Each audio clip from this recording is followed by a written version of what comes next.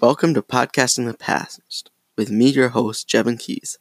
Today I'm lucky to be joined by a former professor of mine, Dr. Anna Claire Amundson.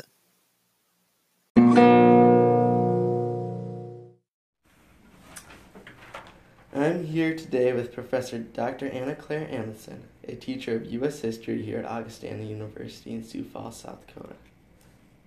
Hello. Hi. So I did a little research on you, Professor Amundson, and I came across something you published a few years back at the University of Montana called The Sentimental Journey, the Immigrant Experience of World War II Era War Brides in Montana. Will you please tell me about this? Yeah, it was my master's thesis, and I wrote a similar paper actually here at Augustana as a student for my senior seminar. I guess one of the things that has always been interesting to me as a historian is studying immigration. I guess that's one of my big topics of interest. And I was especially interested in the experiences of immigrants who came to the U.S. during a period of very low immigration, where there was a lot of restrictions on immigration. And I kind of keyed in on World War II era war brides actually because my grandmother had that experience. She's from England. And so just kind of, I guess, observing her and the way that she adjusted kind of continually to life in South Dakota, this little town in South Dakota where I grew up. I was interested in hearing from more of these women and hearing their stories. So that's kind of where I came up with the topic, I guess. That's awesome that your grandma sparked this interest in you. Would you say that? Yes. Yeah. A lot of the paper was about, or the thesis was about this experience of adjusting from, like women that came from, say, London or Paris or Berlin or Tokyo, ended up in middle of nowhere Montana, and it's sort of like, how do you adjust to that experience? That was what I was mostly interested in as I was writing that paper. So, with your grandma, was she a war bride herself? Did she find your grandfather in World War II? How did that kind of work? Yeah. My grandfather was born and raised in my hometown, Hayti, South Dakota. He had never really left it until he entered the Army. Then he went all over the country for military training, went to England for the war, and that was where he met my grandmother. Yeah, she was 18 and he was 19 when they got married. That's so cool. Yeah. That life story and how that worked out. So then they came back from England after the war, and settled in Hayti, South Dakota. Hayti, South Dakota. Yep, it's about 100 miles north of here. Okay, I've never heard of it. Yeah, no, it's not a very big town. I've lived in South Dakota my whole life. It's the county seat of Hamlin County. Oh, interesting. So these women that came over, I know they were kind of young, so did they become, I know you said in Montana and South Dakota, did they do farming? Like, what occupations did they was there a trend that most of them do the same occupation? Did they kind of branch out? Well, this was a thing where I think the experiences of women that went to rural areas were different. A lot of these women, of course, ended up settling in cities. They went wherever their husbands went, ultimately. And those women had a lot more opportunities as far as it came, like education, different kinds of work that they could do. A lot of these women actually specialized in the travel industry. They were like travel agents or flight attendants, that kind of thing, because they often had like language experience or experience in other countries and that kind of thing. But in this area, in South Dakota and in Montana, most of them helped out on the farm, because farming is kind of a family enterprise. And that was something they had to learn about mostly. Most of them didn't have any experience in this, and they had to kind of jump in and figure it out, like after they got here. A lot of them raised their kids primarily and didn't go back to work until they were older. And so that meant that often they were, in kind of minimum wage type jobs. They weren't seen as having a lot of experience because they weren't from here and they hadn't worked here before. But so yeah, their work experience was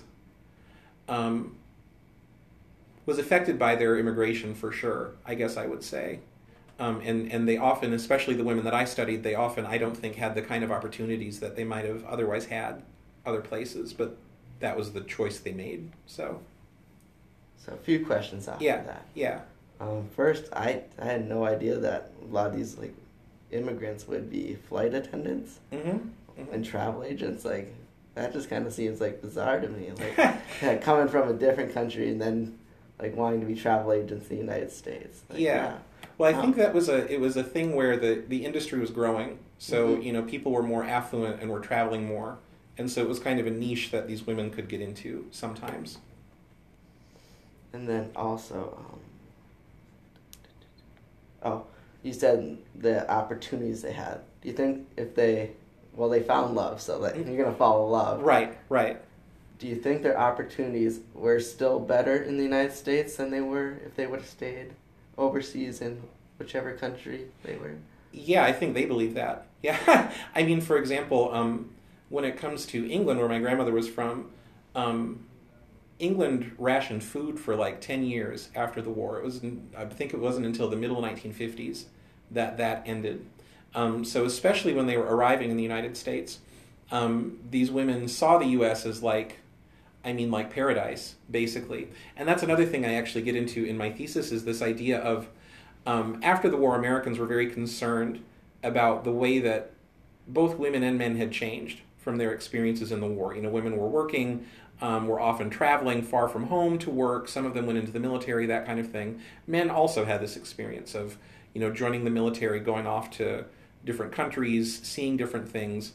But so people were concerned about especially the impact on women. After the war, would women want to go back home? Would they want to raise kids? That kind of thing. And so these women, I argue, were kind of a symbol to a lot of Americans because they made a lot of news when they came here. They were a symbol to a lot of Americans of the prosperity that existed in the United States, especially as compared to other places. And they were also kind of like they were getting married and they were having families. And that was what people were concerned about, is they wanted to see these young people that were all over the world doing all this different stuff and working and earning money. They wanted to see them kind of go back to, the traditional ways of doing things. And so in that way also, these women, I think, were, once they came to the U.S., they were kind of hopeful signs for people because it was about, marriage and family and that kind of thing. And that was what these people were really focused on. Yeah, this is a time of a lot of change in the United States. Where, yes. Especially for women, getting out there into the work environment, like more than, I'd say, any time in U.S. history. Yes. Yeah, absolutely. And like I said, some Americans were a little concerned about, like, how are they going to put that genie back in the bottle after World War II? How would they make sure that men could get as many jobs as possible and that kind of thing. But so at any rate, like I said, I think that these women were a symbol to a lot of people about the prosperity of the U.S. after the war, and also about kind of a symbol for what the family would become in the years following the war. Yeah. What inspired you to write this? Was there a spark that interested you in history?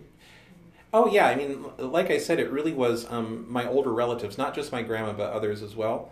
I was lucky in that my family is from where I came from. So I knew older people growing up who knew even about my great-great-grandparents and could tell me stories about them. And I was always kind of interested to see how these people that, some of them I knew, some of them I didn't, some of them died long before I was born, but sort of where these people fit into these different stories. That was interesting to me, I guess, as I was starting to study history at first. But yeah, so I mean, I think that's what really sparked my interest is learning about all these different people that I knew and the different things that they did in their lives. I mean, I had a great-grandfather who was ran a grocery store, and he sold alcohol under the table during Prohibition. I had this grandmother who came from England during the war. All these other people, that kind of stuff is really what sparked my interest. So family heritage. Yeah. Awesome. Family heritage, something I really want to dive deeper into as I grow up and am able to travel. Oh yeah, I think you will. You might be interested to find the ways that your ancestors fit, or maybe didn't fit, into the into the broader stories of U.S. history. Yeah. So your grandfather, who sold under the counter alcohol, he was, I'm assuming, on the opposite side of your family? Yes, this is my other grandmother's dad. Yes, and it was in Dempster, South Dakota, which is another town that I'm sure you've never heard of.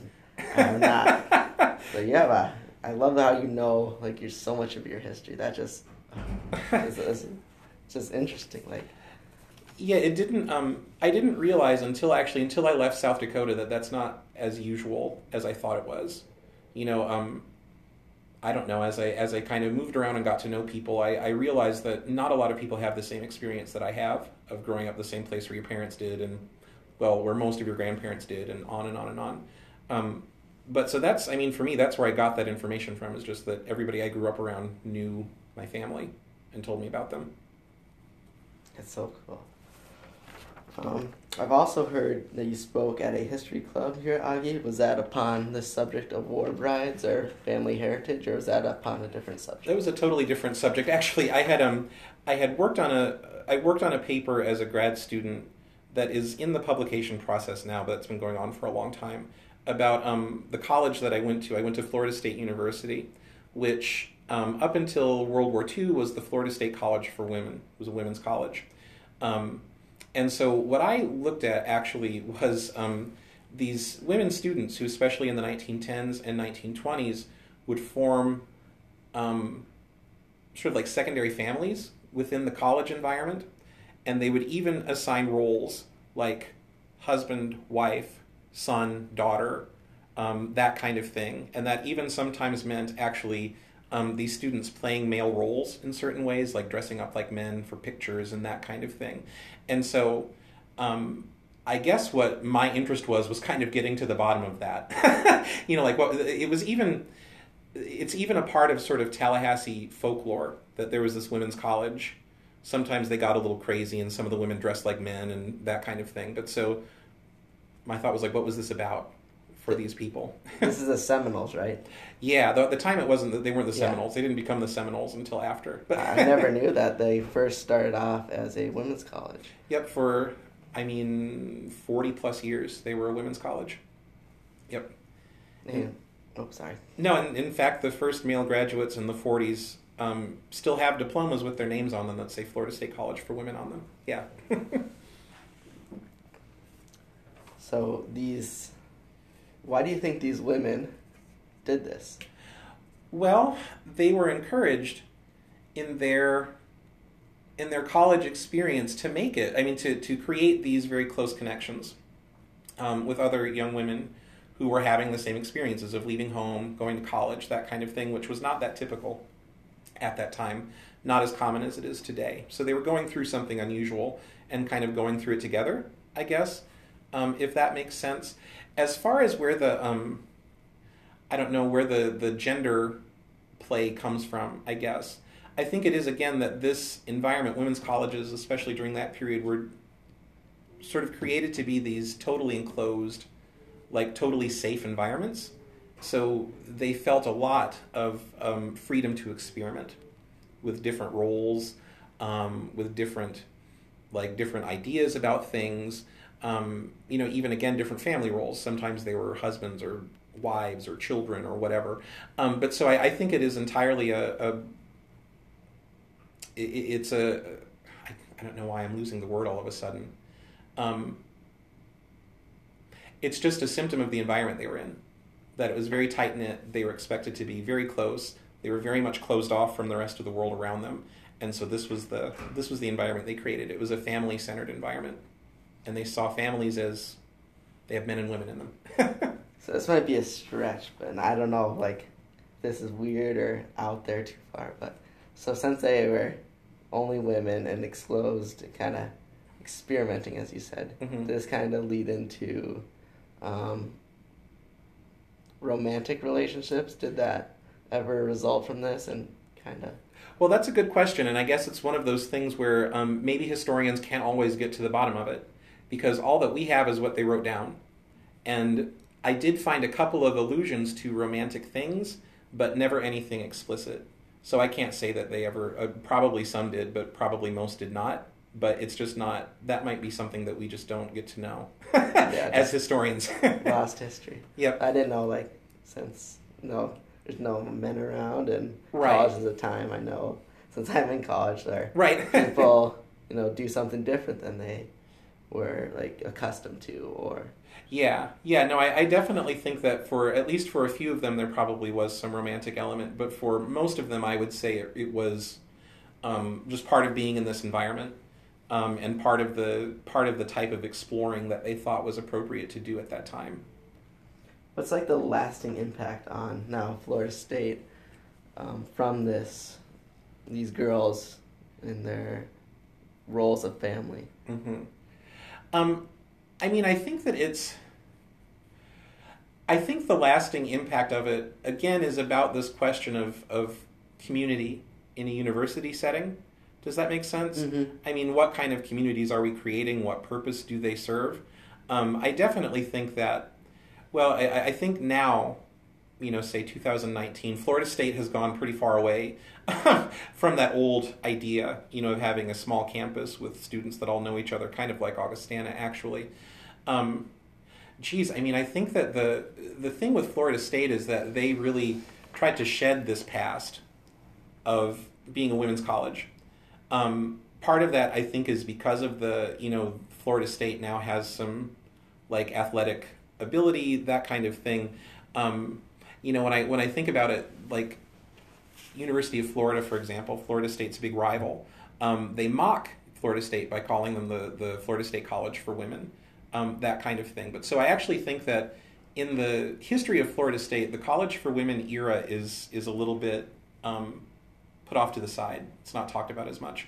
So I guess I think for me it was more about trying to kind of figure out this environment and the people that were in it, and yeah, I guess I was trying to kind of reclaim a history that I don't think is really talked about too much. It's not really understood too much. And probably should be like more praised, like know where you came from. Mm-hmm. Mm-hmm. Yeah, and I mean, like I said, these women students are kind of legends in some ways, but on the other hand, we don't know too much about them. So that was kind of my approach or my thought as I was working on that paper. I'd be interested, as I'd assume since they're a bigger college, they have sororities. Mm-hmm. So Yes, I wonder if the sororities really look back at this time as like how they got their spark, how they got off and running, and they should kind of embrace it and be proud of it. Like, look at the sisterhood, and now look at us kind of continuing this trend, even though now the college is have men and women more diversified. I wonder if they kind of celebrate it, being like, this is kind of cool, this is where we came from. Well, I think they should, because I mean, not all of the sororities on campus there, but a lot of them date back to that time. So they go from back before Florida State even existed, when it was just a women's college. But yeah, like I said, I don't get a sense that Florida State does incorporate that history too much, and that was kind of my goal. That was your driving point. Yes. Probably one last thing. Mm-hmm. Do you have any other works in the making? Any other thoughts, if not, that you have that you might do in the future? Well, the process of academic publishing is very complicated. Like I said, I've been working on this women's college thing for a long time. It was rejected by one publication, and now I'm working with a second one. But the process of rejection took 2.5 years, something like that. But so I'm working on those. I'm working on a chapter from my dissertation. So I've got some things kind of percolating, but you guys keep me pretty busy here too. So Yeah. Hopefully this summer. Cool. Well, thank you for doing this interview with me. It was a lot of fun. I learned lots. Well, thank you. You're very welcome.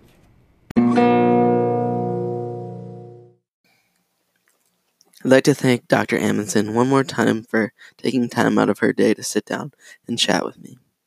I really hope someday in the future that her Florida State paper gets published. It sounds really cool and intriguing, and I think a lot of people would be interested to know about this. Tune in next time for an interview upon oral history with a surprise guest.